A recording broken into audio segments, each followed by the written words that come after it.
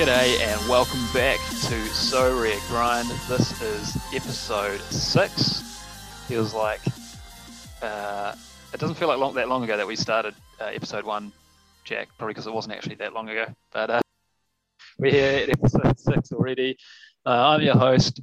I'm Joel. My manager name is Afrikiwi, and I'm joined by Jack. Manager name Jack Hammond 444.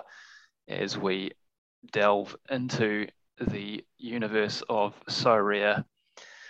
Jack, game week 270. Let's kick it off. How did it go for you?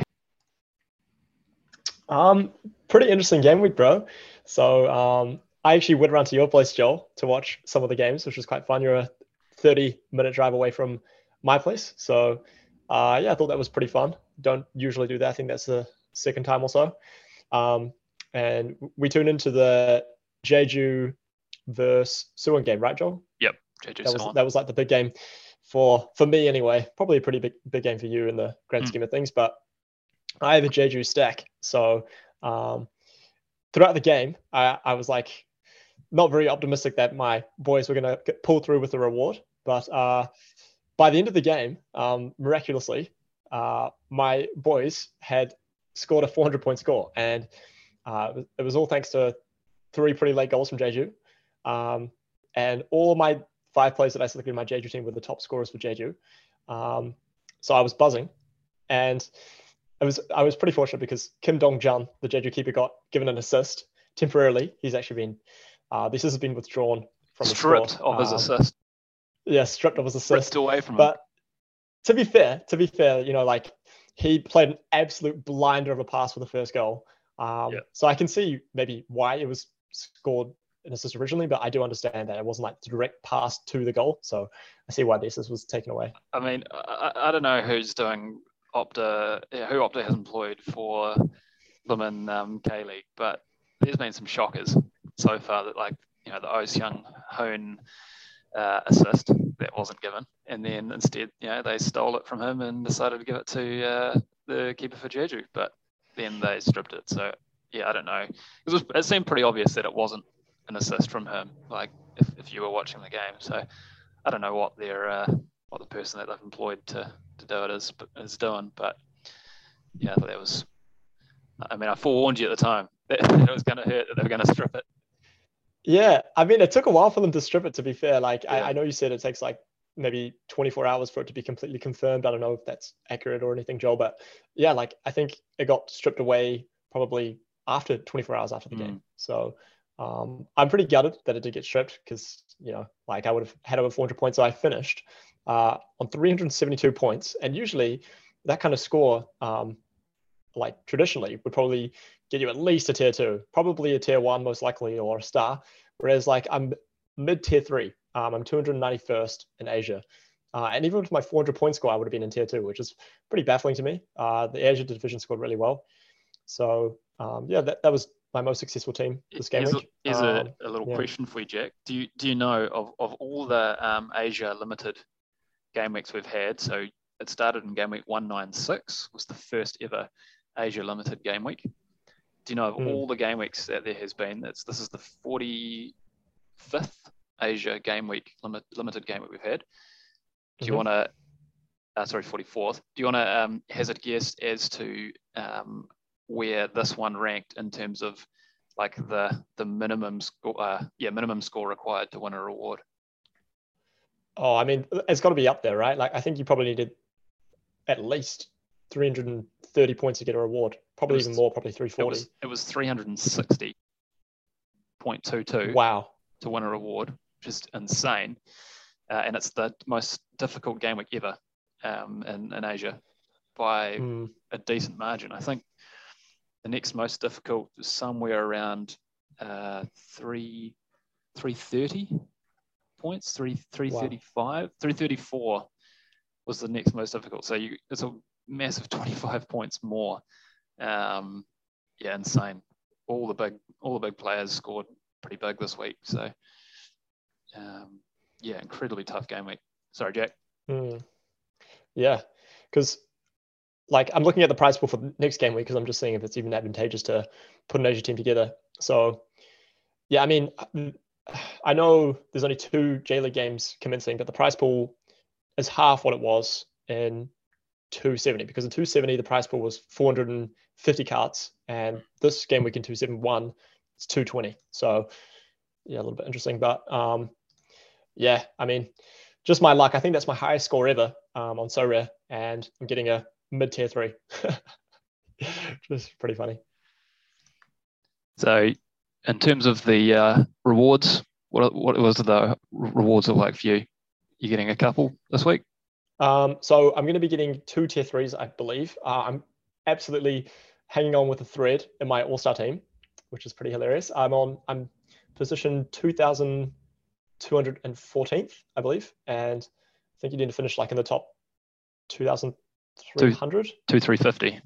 Yeah. 2,350. Okay. I'm looking at it now. You're about 2.75 points inside, so you're going to get some absolute piece of junk.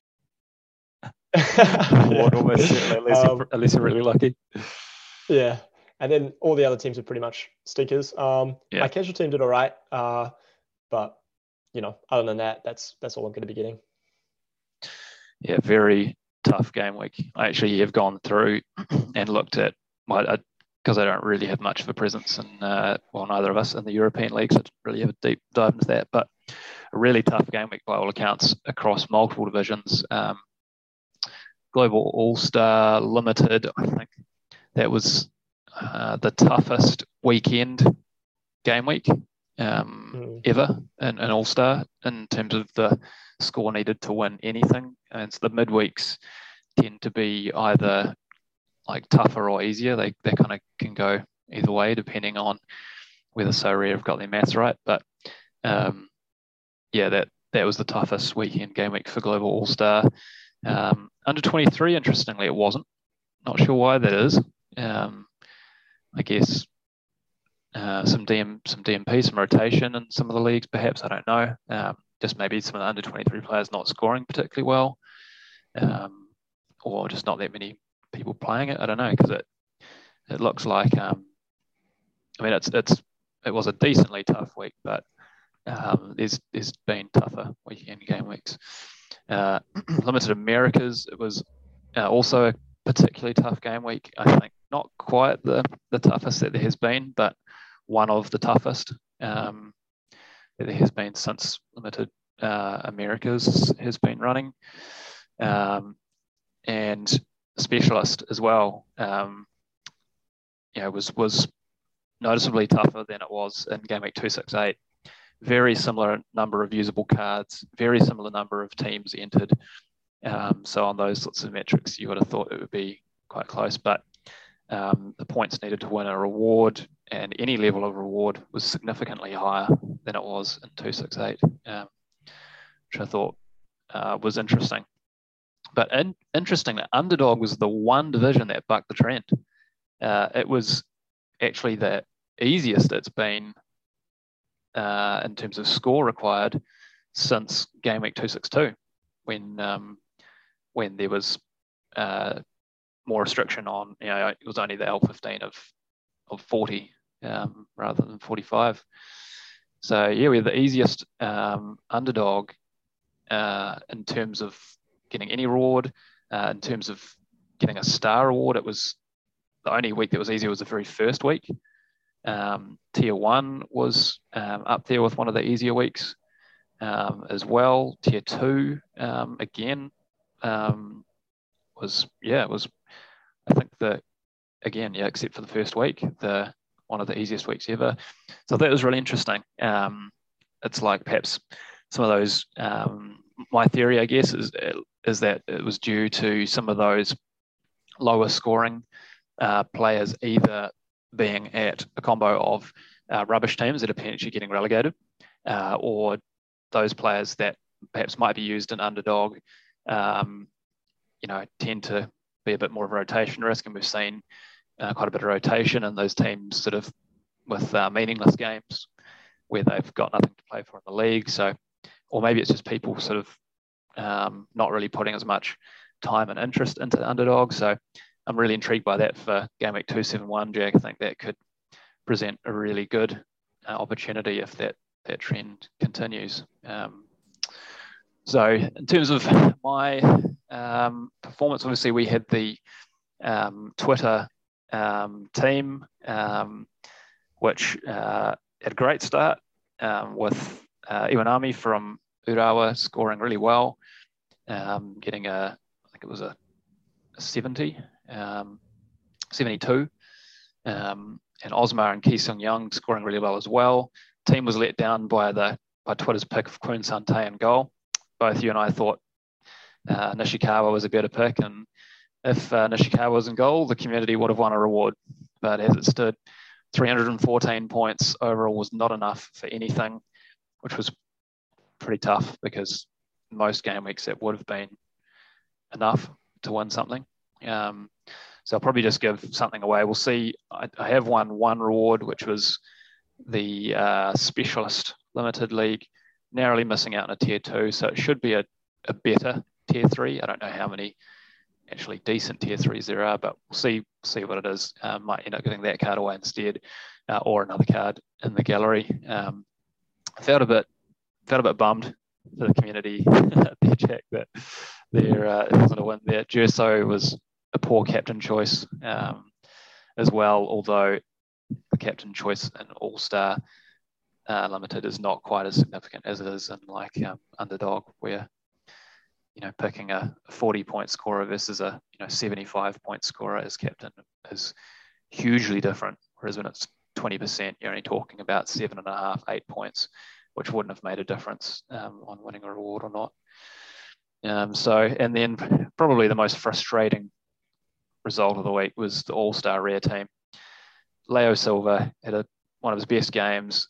The guy is a reliable machine, doesn't really play the whole game ever except for this game. Scored a 65.8. Fantastic threshold plays, 36 years young, but great scorer. And then you had loaned me, Jack, Kang Yoon Sung from, is it Gimcheon? Scored a solid 50. And then the 3 remaining players proceeded to not even get 50 points between them. Yu Kobayashi came off the bench for Kawasaki and didn't do much. Mitsumaru might as well have started on the bench because he started the game and got about a negative 13 decisive, negative 13 AA score. But the most frustrating was Radecki, my common goalkeeper, not playing for Leverkusen. Just about any other playing common goalkeeper would have gotten me to the to at least the 205-point threshold. So that was pretty frustrating. I felt that there was a chance of even being in the running for a card after that great start from Leo Silva, but ended up being miles off from any card, let alone the reward. So yeah, overall disappointing game week, but Jack, as always, filled with hope for the next game week. And I kind of like these midweek ones. I've had a bit of success. It was my first real success was in midweek. So why don't you just quickly take us through some of your lineups, and we'll delve into digesting one of them in a bit more detail. Sweet. I'm just trying to navigate through the new user interface on Sorare when going through my lineups. But I'd say probably the most excited, the division I'm looking forward to most is Specialist this week, Joel. So okay. I am going with the defensive stack. Oh, sorry, I've hit my microphone there. But I'm going with the defensive stack with Ulsan. So I'm going with their goalkeeper, Jo Hyun Woo and Kim Yong Kwon. I think they're both pretty nailed to start. I can't expect some rotation in a big game like this against Jeju. So I've gone with them, and I've got my Jeju stack in Asia. So, if they keep a clean sheet, happy days. I mean, I'm not too sad about my Jeju lineup in Asia. So gone with them in my Specialist. And then my other premium option is going to be Lars Veldvik, who are playing against CNN, bottom of the league. And Suwon are traditionally pretty good going forward. So I'm hoping he can bang in a couple goals as their main man up top. And then my 2 L15 40 players are going to be Mulic, hoping he gets the start or gets the nod this game. And the CNN manager isn't a tosser like he usually is and puts him up front. Mate. Yeah. it's pretty annoying. But For those listening that are unaware, he actually offered to resign, and the was it CEO of the club or was it the executive of the club refused his resignation, which is just mad. I mean, they are so like I think there are no sure bets in life, but I think as close to a sure bet as Seongnam is getting relegated this season. I mean, they're just atrocious. Yeah, I know it's just frustrating to watch, and their lineups give me a bit of anxiety when they come out. But I actually saw Joel. I was looking through Ross's predicted lineups for this game weekend. He mentioned like the managers being a lunatic. I think that's a pretty pretty funny thing to be calling a manager. But anyway, I've put him in. I'm optimistic he's going to start, and he's playing against Suwon, who again are traditionally not the greatest at the back, and I think actually, Joel, I don't know if you recall, but Lachlan Jackson was playing against Jeju on the weekend, and he actually came off, I think in like the 65th minute, and that's when the goals started to really roll in. So I don't know if he's going to be out. Lachlan Jackson will maybe get rotated for Kwak Yun Ho.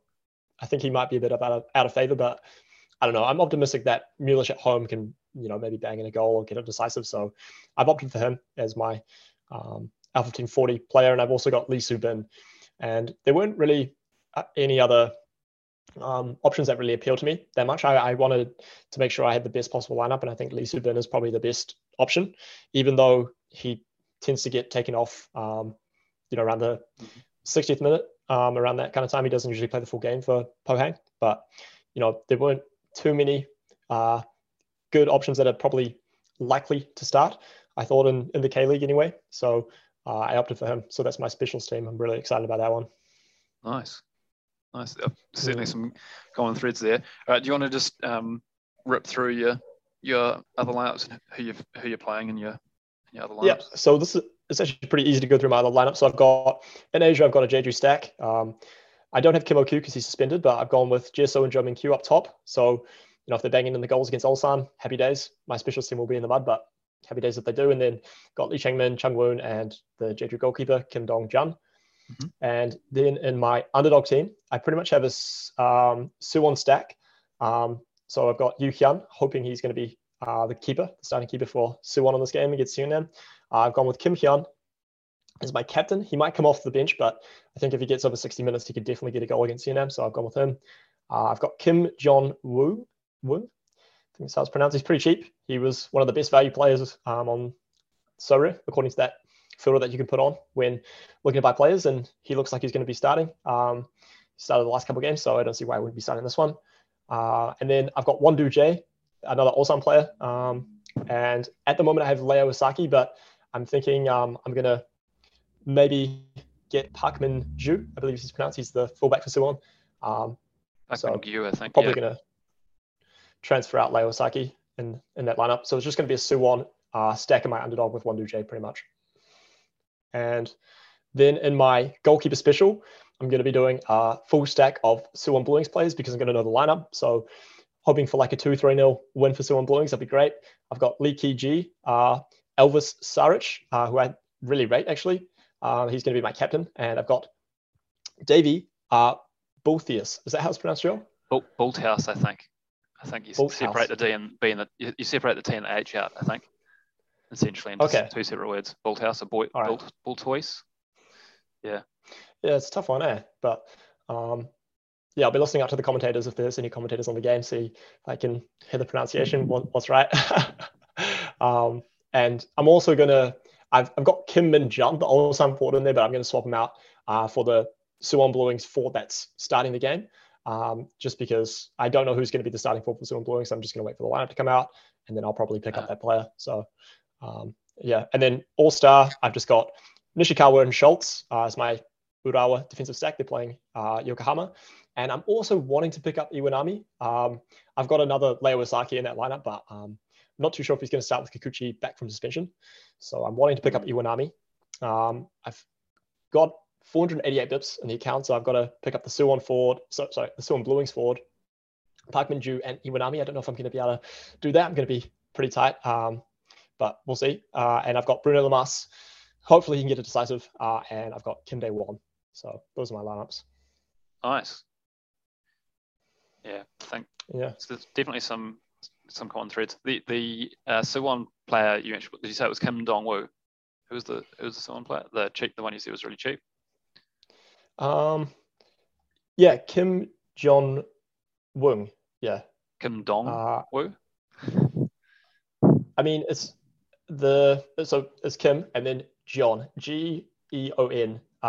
He's Gone. listed as a midfielder, but I think he's been playing centre back some games, maybe holding midfielder. Okay, here we go. Kim John Wong.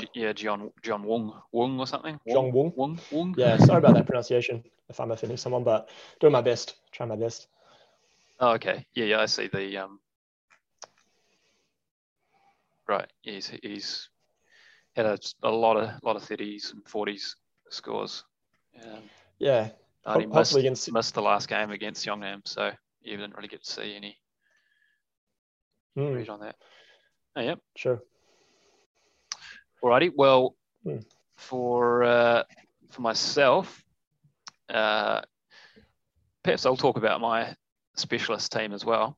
I do have hope for that team and for the underdog team. I'm still 50-50 on a couple of players, and I think probably will, given that we've got the Incheon Daegu game as well as the Suwon Blue Wings versus Gimcheon games, both pretty much on the deadline, those lineups being available before we lock in teams. I think I'll probably end up making one or two changes based on the announced lineups. But my specialist team, I'm going with the Urawa stack of Nishikawa and Iwanami. Tough game against Yokohama, but Urawa have been pretty good at home, pretty defensively sound. There's a chance that I may end up switching it out for the Daegu stack, but we'll see. So that currently is sort of my defensive stack there. They've been in fine form. At the midfield slot, and one of my L15 under 40 players, I've got Nisela for Suwon. I don't actually know that he featured. Oh no, I think he did got an assist. I think last time they played Seongnam. He's usually on the free kicks when he's playing. Given he's been sort of out of the squad a little bit recently, or sort of rotated, it's my expectation that given the number of games that they have, given the expectation that they should be winning this one, and they've got a tough game at the weekend against Jeonbuk, I feel it's quite likely he ends up starting this game. He didn't get a decisive last time they played Seongnam, but yeah, my hope is that with Seongnam's shaky backline, he can be delivering a ball into Veldwijk or Kim Hyun for a goal. I may end up swapping him out, but for now he's in that team. My other L15 under 40 player is one of the Suwon Blue Wings forwards, Ryo Seung-woo. Young guy, but he has been playing just about every game for them, and has kind of consistently beginning sort of somewhere in the 40s. But I am potentially going to swap him out for Milic, who I currently do not have in any teams, because I think your reasoning there, Jack, on the chance of him scoring against Suwon is very valid, and it's quite a decent chance that it occurs. So we'll see there. And then I've got as my extra Chungwon for Jeju, because he scored particularly well last time out against Ulsan. I think there's a reasonable chance that he scores decently again. He doesn't need to keep a clean sheet necessarily to score well, and I think tends to do well in his all-around score when they're playing against decent teams. So that is my specialist lineup. I'll run through. You've got what? Are you submitting a goalkeeper special weekly? I don't know. Yeah, Suwon Blue Wings stack. Oh, that was your Suwon Blue Wings stack. So I'll go through mine. I've got Lee Yong in there for Jeonbuk, Jun Amano, captain for Ulsan, Kim Hyun, forward for for Suwon, and Kasper Junker for Urawa, who I reckon gets the start against at home against Yokohama. Then an underdog, I've picked up Yang Hyung Mo, the Suwon Blue Wings keeper. Currently, I have Oban Suk, defender for Incheon, in centre back. We'll see whether he starts or not. I've gone for a double Jeonbuk feature in this lineup with Ryu Jae-moon in midfield, missed the last game, and Ilyichenko up front. I expect that Jeonbuk are going to play more of a 3-5-2 formation. And then I've got Park Min-gyu, the fullback for Suwon FC. And then in my limited all-star lineup, I'm going with the Daegu defensive stack, Oh Seung-hoon and Jong Tae-wook. And we'll know for sure whether they're playing. And then a bit of another sort of semi-stack of Osmar and Ki Seung-young for Seoul away to Gangwon. Osmar, the captain, due to his superb scores, and Juso Fernandez up top for Jeju. Under 23 team is a little bit of a just sort of gamble team, bit of a throwaway team. Not expecting anything out of that. Americas, I currently only have 3 decent players with a game. Am contemplating picking up a defender and a forward to actually have a proper team. We'll see. But at this point, it's a bit of a throwaway. And then Asia finally going with a Gangwon defensive stack in their home game against Seoul. They might be able to hold out at home. So that's Yu Sang-hoon in goal and Rim Chang-woo in defense. A bit of a Jeju semi-stack of Chung-woon as my extra defender and Choi Young-joon, midfielder for Jeju. And then my second copy of Kasper Junker up front and captain in that Asia lineup.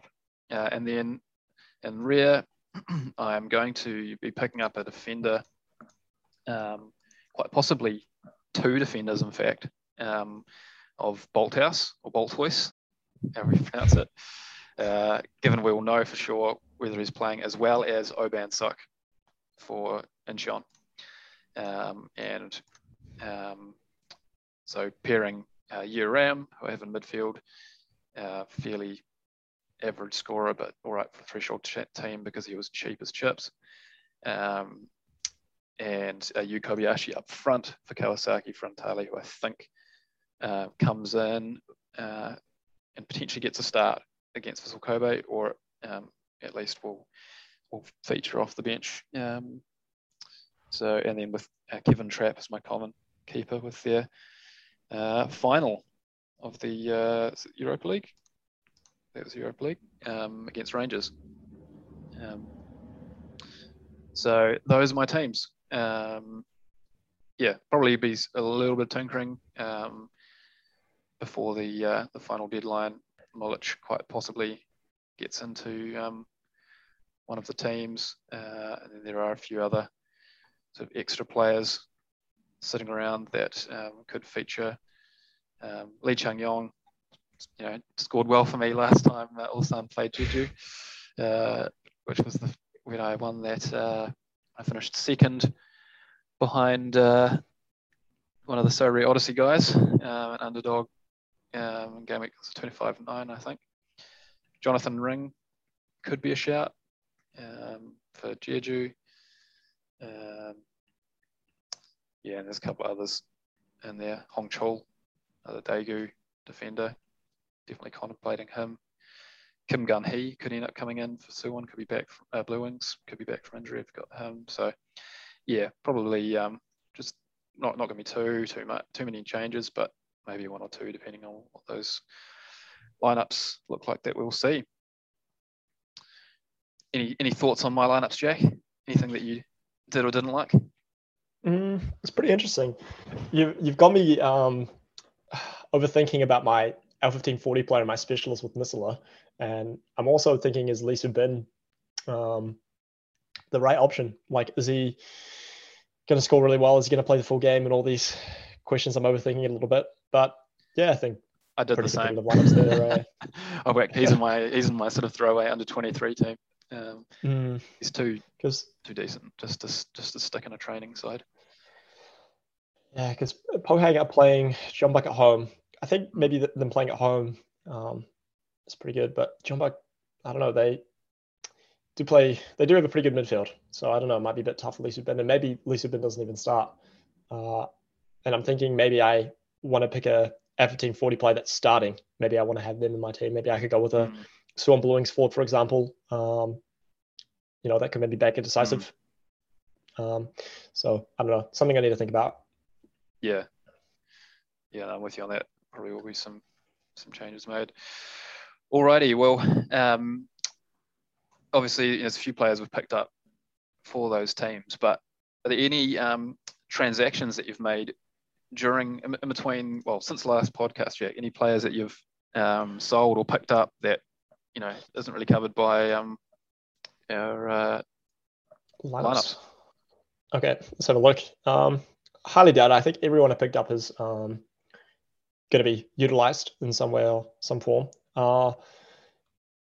Yeah, I've just picked up the Suwon Blue Wings players. I don't think I've previously ever had any Suwon Blue Wings players before this game week. Yeah, they're pretty cheap, and I don't know. I think they can do well at home. So try the Goalkeeper Weekly Special, and I'll be a Suwon Blue Wings supporter from 10 p.m. to midnight. Fingers crossed we'll have a. And you both, I think, to be honest.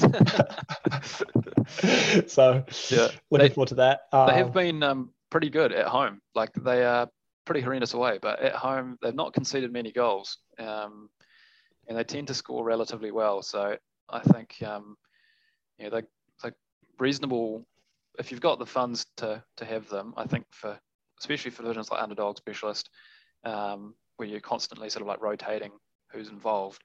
I think having them for their home games is a really good option. Yeah, so fingers crossed. We'll see how it goes. I don't know how long I'm going to be holding them, to be honest. I don't think it's going to be a very long time, but who knows? I could be pleasantly surprised. That'd be the ideal outcome. Yeah. How about you, Joel? Have you picked up anyone? Yeah, you could say that. There's been a few transactions since the last podcast. So I'm just looking through on Surrey data to get an idea. Okay, so yeah, there's been quite a few transactions. So I finally sold off Cenk Özkaçar. He's Turkish fullback, plays for Leuven. It was one of my rewards. Pretty solid. Probably, if I waited, obviously, till the league restarts, could have gotten more funds, more of a better price for him. But 156 bips for him. I'm content with that. Can put those funds to use elsewhere. I picked up a Kim Gun-hee, given Suwon Blue Wings looked to be a little bit better under the new manager, and he's coming back from injury, and it should be one of their main forwards. And 66 bips for a limited should be starting forward, I think, is really good value. I sold off a couple of those players that I picked up from Kayserispor. That opportunistic team that I put together failed, but at least price-wise, I made a slight profit on them, not much, but so I sold off Bullet and the keeper. Actually, no, I haven't sold off the keeper yet. It's still going on. I could have accepted an offer for him for basically what I paid for him, but his price is actually a bit higher than that. Sold off the cheapest chips centre back. I also made a bit of a change on the Americas keepers. I had Tim Malia. That 7-2 loss was pretty hilarious. Managed to make a profit on him overall, not in ETH terms, that is, not in US dollar terms, but in Ethereum terms, and I'm content with that. And I picked up Giles and the keeper for America Mineiro in Brazil.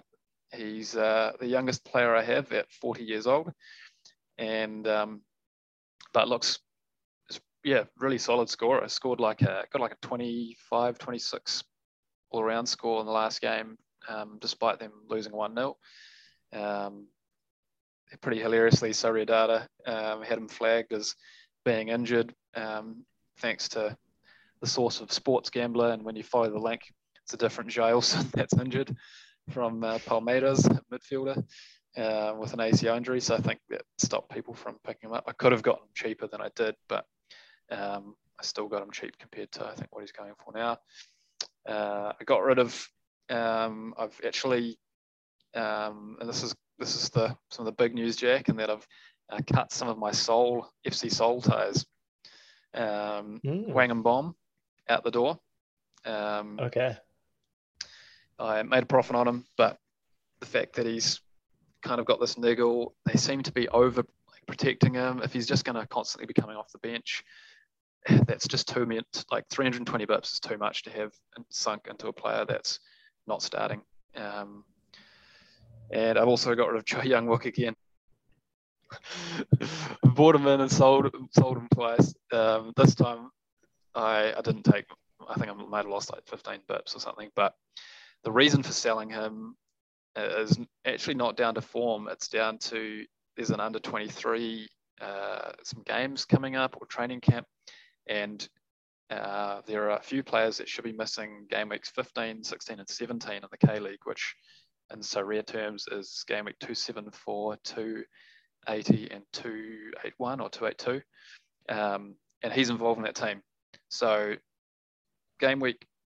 he's literally only got two game weeks left until like game week 283 or 282 or something. So, that is, that's going to hit his price, I think. So I can always buy him back.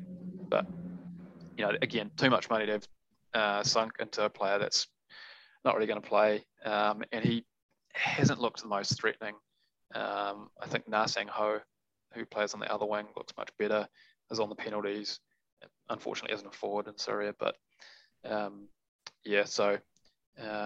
made the call to cut both of them. And I think Seoul are also losing Liam Bomb, who's one of their centre backs, young guy, to that under 23 side. So I think, and if Hwang and Bomb's got some sort of little injury issues or niggles, that suddenly actually starts to impact the FC Seoul team a little bit. So sold them off. Sold off one of my Yu Sang Hoons from Gangwon, made a profit. Could probably have gotten more for him, but used those funds basically to bring in Yang Hyung Mo from the Suwon Blue Wings. And then I also picked up Kim Seung Dae, who you might recall was the forward who was at Jeonbuk, not getting any game time, and sold back to Pohang, who he used to play for. Pohang have their central attacking midfielder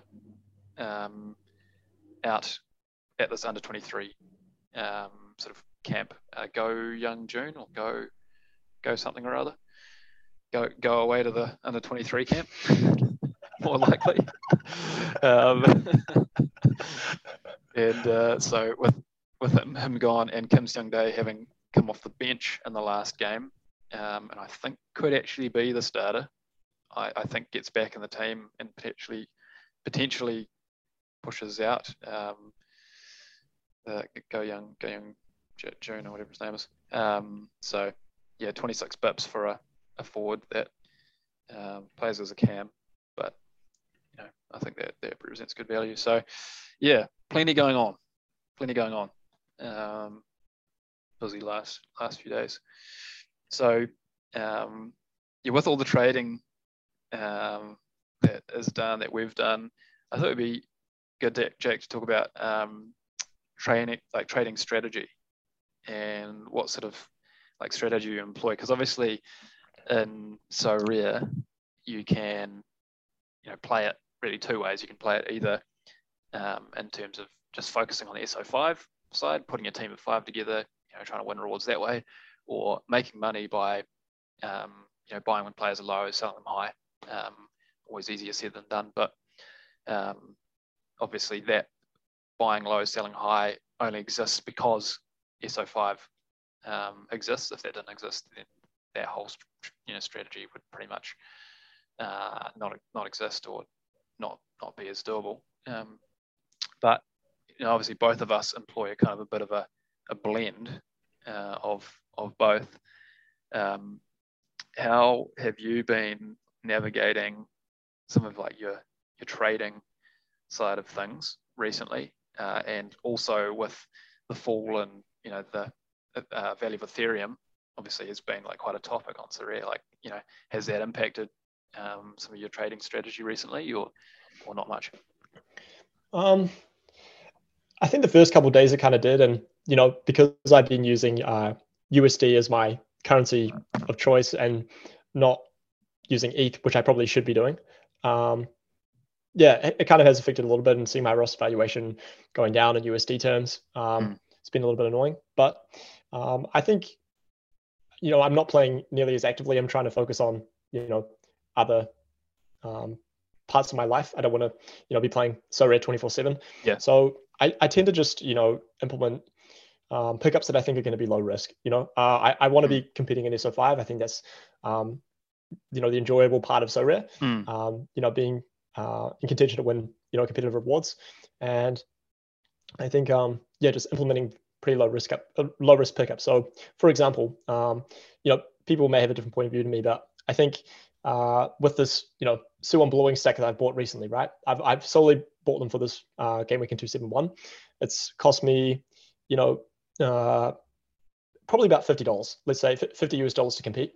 I don't think their values are going to go considerably down because they're playing in 272, which is the next game week. So there's going to be demand for them. So I think it's probably likely that the stack that I do buy is probably not going to go down more than 30% in value, and that would probably be about $10-15. Whereas, say, I don't know what the likelihood would be of me winning a reward in the Skullkeeper Special, which is the division that I'm entering. But I think it's worth a punt.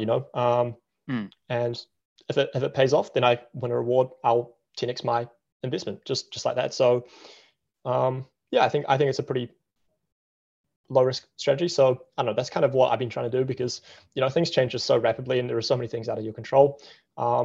And I think my time is just much better spent working in, I suppose, in the real world than on Sorare with the budget that I have. So yeah, I think that's a pretty fair assessment.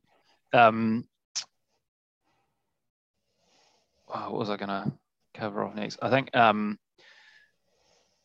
one thing that one theory I have actually, just having seen prices move, and I'd be interested in your thoughts on it, is it looks to me like when the Ethereum price dips substantially, the Ethereum values for cards on Sorare goes up. Like people end up paying more in Ethereum terms. Have you like observed that at all, or?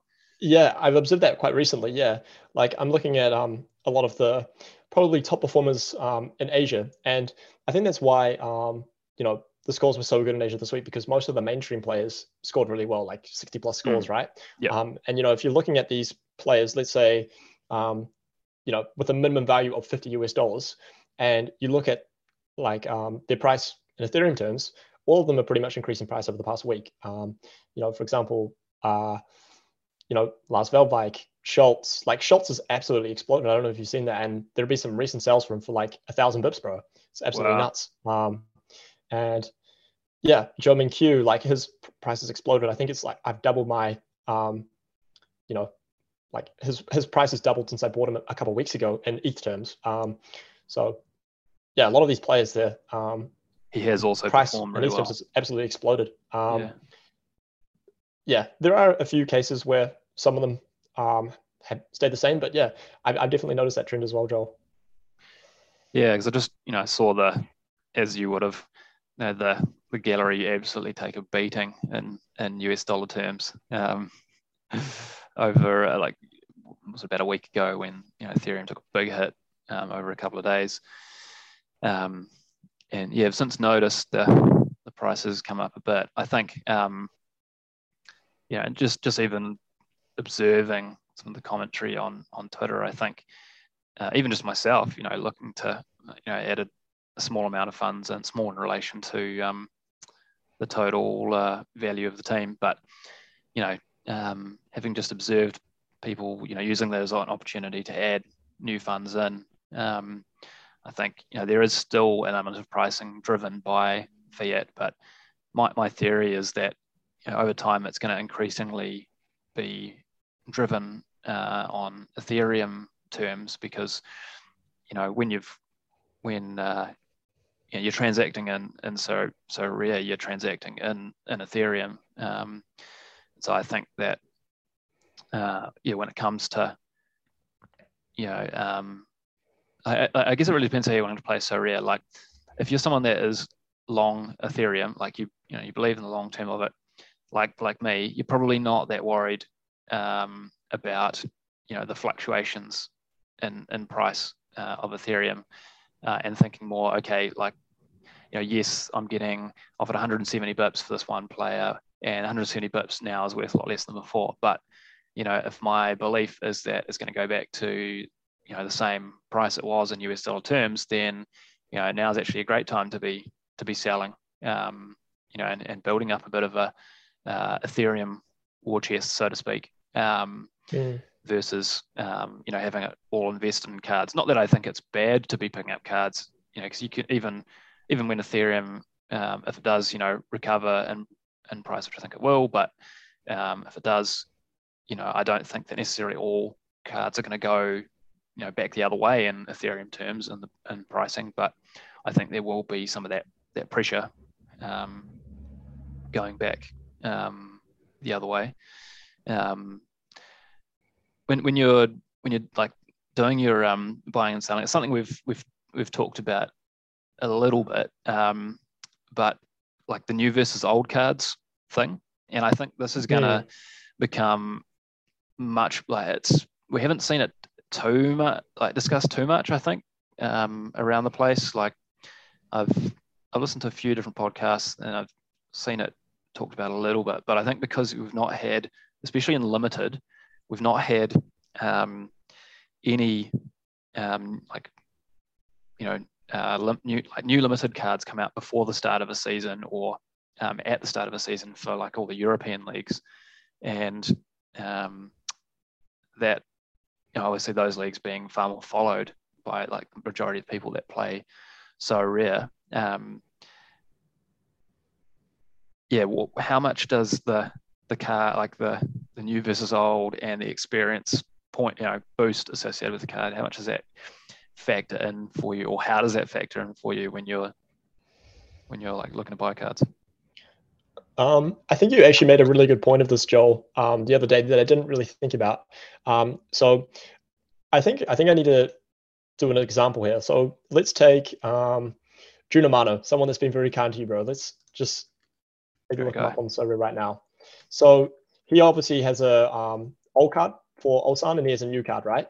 So I think his floor, I'm just having a look myself now, just for this example. So he is valued, his floor is 190 bips or $39 for his old card, whereas his cheapest new card is $46, so, or 225 bips. So that's about probably a 10% increase in price, Joel, from his old card to his new card.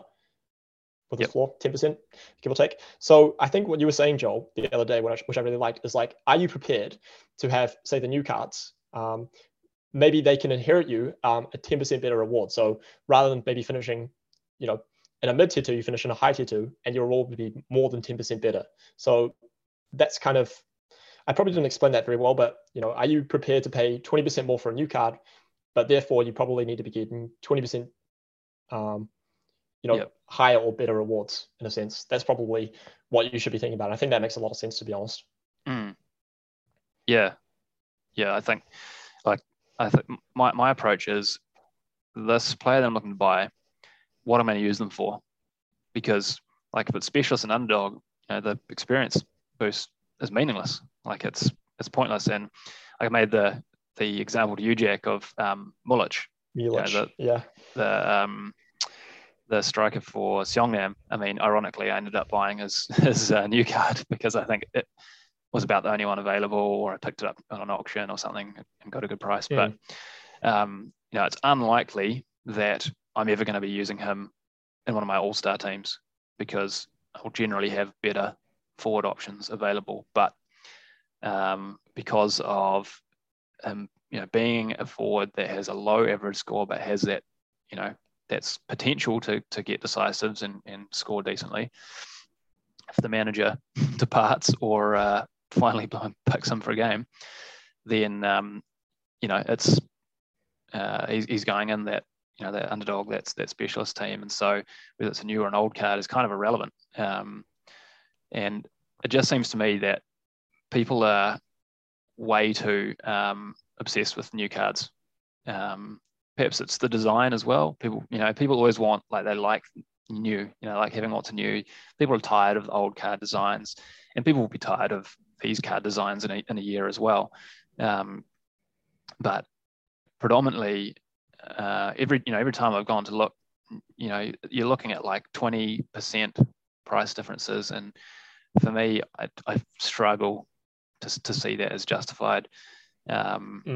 Anytime there's a decent supply of a player, we're always seeing, unless they're like really like a scraping the bottom of the barrel kind of player where they're not actually worth that much, you might see them trading around the same price. But just that's something I've found interesting. What sort of price premium would you pay though?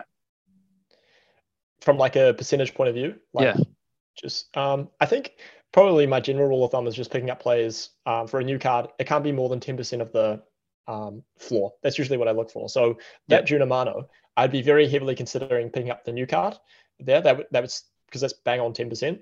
Mm-hmm. It depends, although am I going to use Junimano in, as you said, am I going to use him in Asia or All-Star, or am I going to put him in my specials underdog team where the experience points aren't necessary?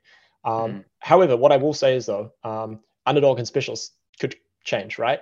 I think you've got to think, from a Sorare perspective, right? They're obviously making money minting the new cards, right? So they're going to want to say, hey, please buy the new cards.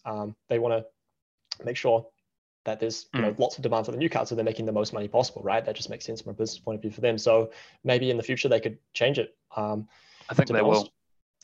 Yeah, because I think you get to a point where, because none of the old limited cards are getting removed from the game. You mean, sure, some of these players are going to retire, but you're getting, at least for now, until we've got like a regular supply of, a regular number of players retiring and new ones kind of coming into the game. The pool of usable cards is going to grow, increasingly over the next few seasons. There'll come a point where there's probably like a maximum number of usable players. Like that percentage is going to it's going to be like an exponential curve over the next couple of years, where you're going to see the total supply of usable cards rapidly grow, particularly the next 1 or 2 years, which could have some drastic impacts on pricing, I think. But over time, you're going to see that sort of level off. Like if you've got 10 seasons worth of cards, right? 10 seasons worth of 4,000 players. That's 40,000 40,000 times 1,000. So what, like 40 million cards? If I've got my maths there, yeah. Adding another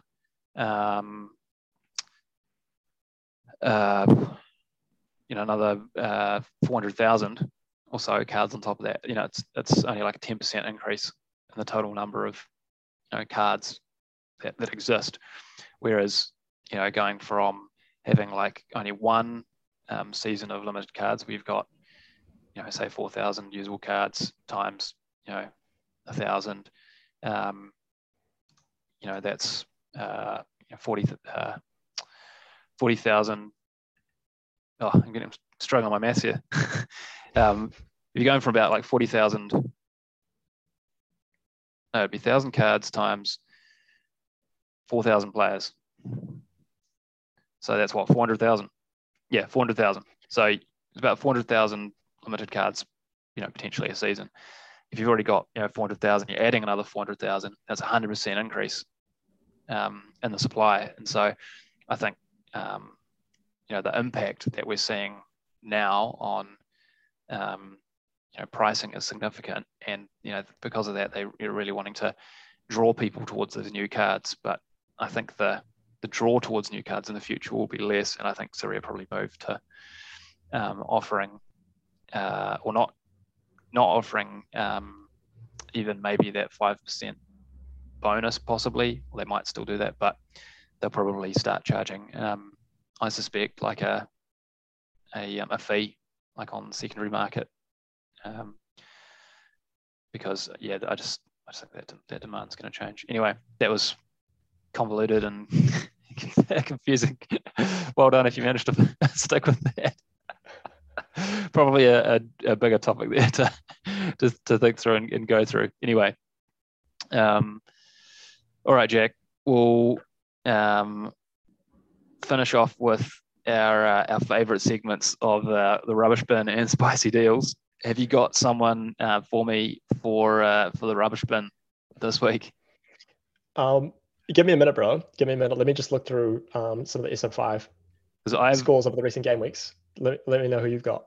Well, I found one. Got so surely others listening must relate to this. Like having about 1 million bloomin' Surrey data tabs open. Honestly, it's usually a good like 8 to 10 Surrey data tabs open perpetually on my browser. We have a new record low, Jack, for L5, for having started all 5. Absolutely blowing Kim Young Bin out of the water for rubbishness, which is totally a word. He's the goalkeeper for, I think it's Gunter Matic Riyadh. Yeah, I've got him in front of me, bro. Oh no. Yeah, hold on. Oh yeah, you can talk to him. 23 L5. That is absolutely like amazingly bad. Yeah, I'm gonna look through his stats right now. Oh yikes. Yeah, it's not great. It's not great. Actually, I think he plays for the same team as an under 23 goalkeeper. I don't know what the story is with him. I think it's Hedel, Hedel. Maybe I've got the wrong club. No, Haas. Oh no, maybe here's the regular, this guy. Samuel Sahin Radlinger. Yeah, so pretty woeful. Actually, Joel, I think I found. I'm gonna one up you here, bro. I've got someone with an L5 of 21 in their last 5 and an L15 of 7. That's yeah, arguably. But he doesn't have it. He's got 3 cards. He's got 3 cards. And it's because his coverage ended on Syria a while back. Because I think he's only had 2 games covered. I don't know what the story was with Bate. Oh, it was probably might have been like Europa League or something. Qualifier.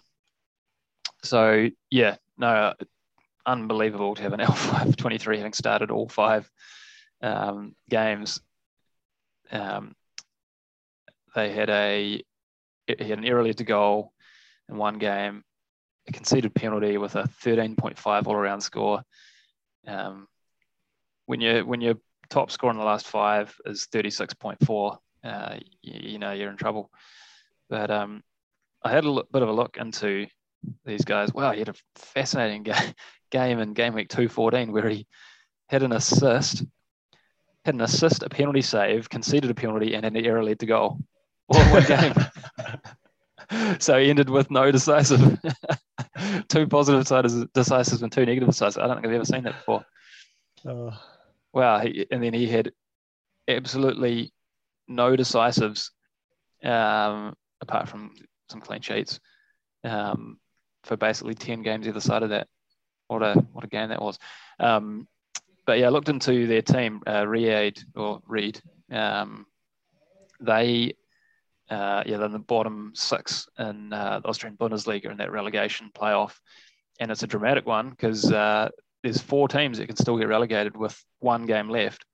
The bottom team, Cash Point, they finally won a game and they're still bottom, but they are 2 points behind second to last, third to last, and fourth to last.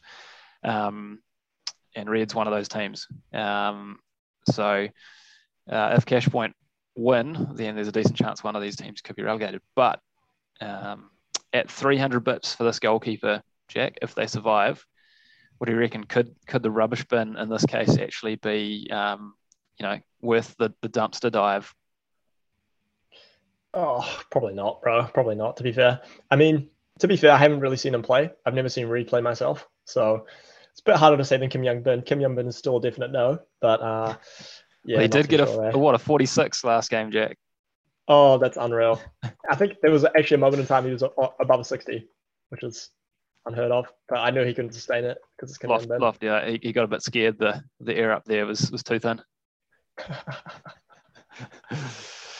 Yeah, man. Anyway, we should do spicy deals. Anyone you got, Joel? Yeah, spicy deals. Well, see, I had Lee Yong in here. I've had him in there for a while, but every game week there's been basically a slightly better option that I've focused to. But I'm gonna plug Lee Yong here. So 35-year-old. So he's not the youngest, but plays for Jeonbuk in the K-League, and also as a Korean national team player, is typically the starting right back, although he could possibly have lost his place there, but he will almost certainly go to the World Cup. Not that we'll probably still be holding K-League players given that's the off season, but quite a decent player. Has had some injury troubles so far this season. Missed the Asia Champions League entirely due to COVID issues, and then has taken a couple of games to get back into the Jeonbuk team. Even earlier this season was out with a broken rib, something that occurred, I think in one of the international games at the start of the year. But the reason I've got him as a spicy deal is, yes, he's 75 bips, which is not super cheap, but not particularly expensive. But this Jeonbuk team is defensively very solid. They don't concede a huge amount of goals. If you look over the last 1 year, his average AA score is 19.8, very solid. And crucially, previously he's played as more of a fullback, which has resulted in a lot of crosses into the box. Typically that's bad and so rare, lots of possessions lost. But they are really looking to play him more as a right centre back in a bit of a back three, I think, or at least that's been the indication. And the one game that we had recently where he played in that position was their game against Suwon Blue Wings in game week 259. He scored an 83.4. Had a superb game, got a double-double, had a whopping 7 duels won, 3 interceptions, plenty of passes, a possession score of 36.4. It's pretty superb. So, yeah, I can see him actually having some good scores, getting back in the team again. So he is my pick. Full disclosure, I own 2 of them. I am a little bit tempted by his rare card, but given the recent injury record, not entirely certain, but for the price, I think is a really great option. So he's my spicy deal. I did actually have a note here as well that Jeonbuk haven't lost when they've been playing 3 at the back. They haven't used that formation too often, but they haven't lost when playing it. And I think that he actually is quite a good fit in that. A lot of experience. And I think he's got at least another 1 or 2 seasons in him, even though I probably won't hold him beyond the end of this season. So that's my spicy deal for this week. What about you, Jack? All right, I need to make a couple comments first before I go to my spicy deal about John Buck and Lee Yong. Yep. So look, I don't rate the John Buck manager. Yeah.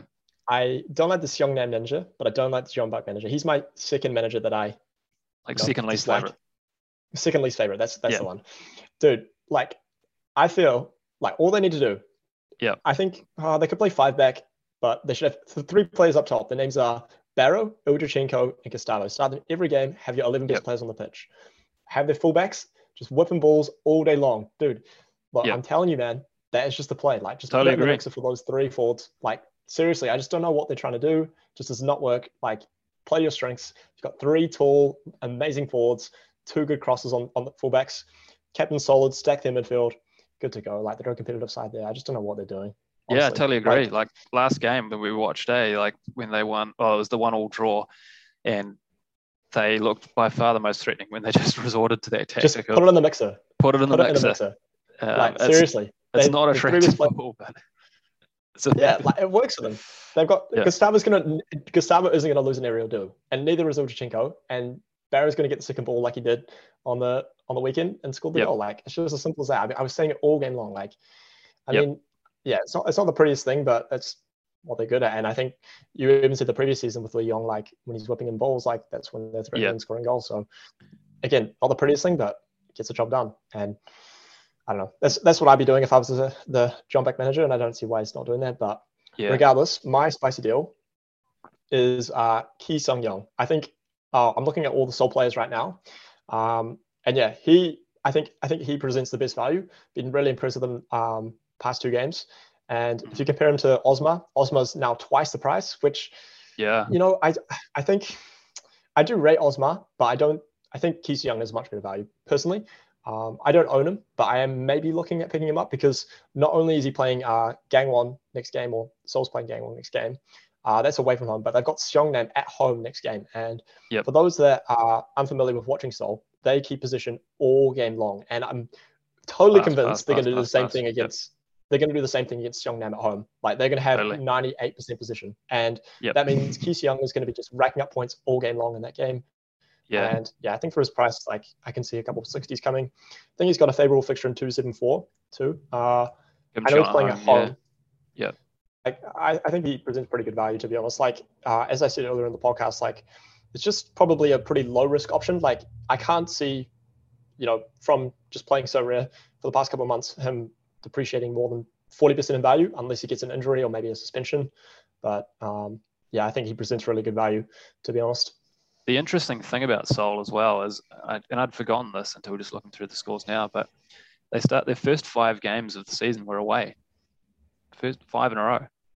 So yeah, they've had a lot of home games recently. So they're scheduled to play a few too. Well, they've played 7 away and 5 at home thus far. So you know, the next 3 games just brings them back to even, basically. So yeah, my one worry is that they might rotate against Seongnam. Not too sure. I just don't know who they play in that holding midfield role in that centre back role, really. So I don't really see it. I think they'll just like take the mick and just play Lee Han-beom, Osmar, and Ki Sung-young, just pass it around and give it to the forwards, and they'll win convincingly. I mean, that's what I see anyway. People may disagree with me, but I don't think there'll be many. Yeah, I mean, honestly, I struggle to think who they're going to play as an alternative to him. But I mean, I'm a believer. Ricardo Silva's gone. Yeah, I mean, I don't know him, but that's just someone I'm looking at right now. I'm like, yeah, he looks like pretty good value from my point of view. Well, clearly, I'll happily agree with any spicy deal you plug that I own. Totally unbiased. Yeah. All right. Well, to close out, Jack, what is your something we haven't done before? What do you predict will be your best reward of the game week? What are you going to hit this game week? I think I'm going to hit a rare and special stay. I think there's a real good opportunity there. Nice. And if I don't, I'm going to be hitting a high tier reward in Asia. So I think one of the two. Okay. How about you? Nice.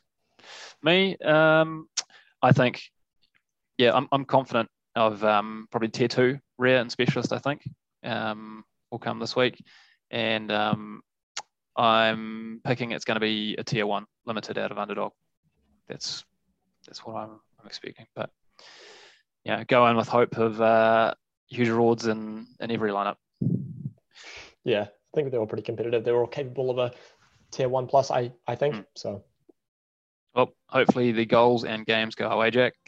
A reminder, you can hit us up on Twitter at SoRareGrind. Thank you to all those that have been following and commenting on different things we've been running. You can email us on soraregrind@gmail.com.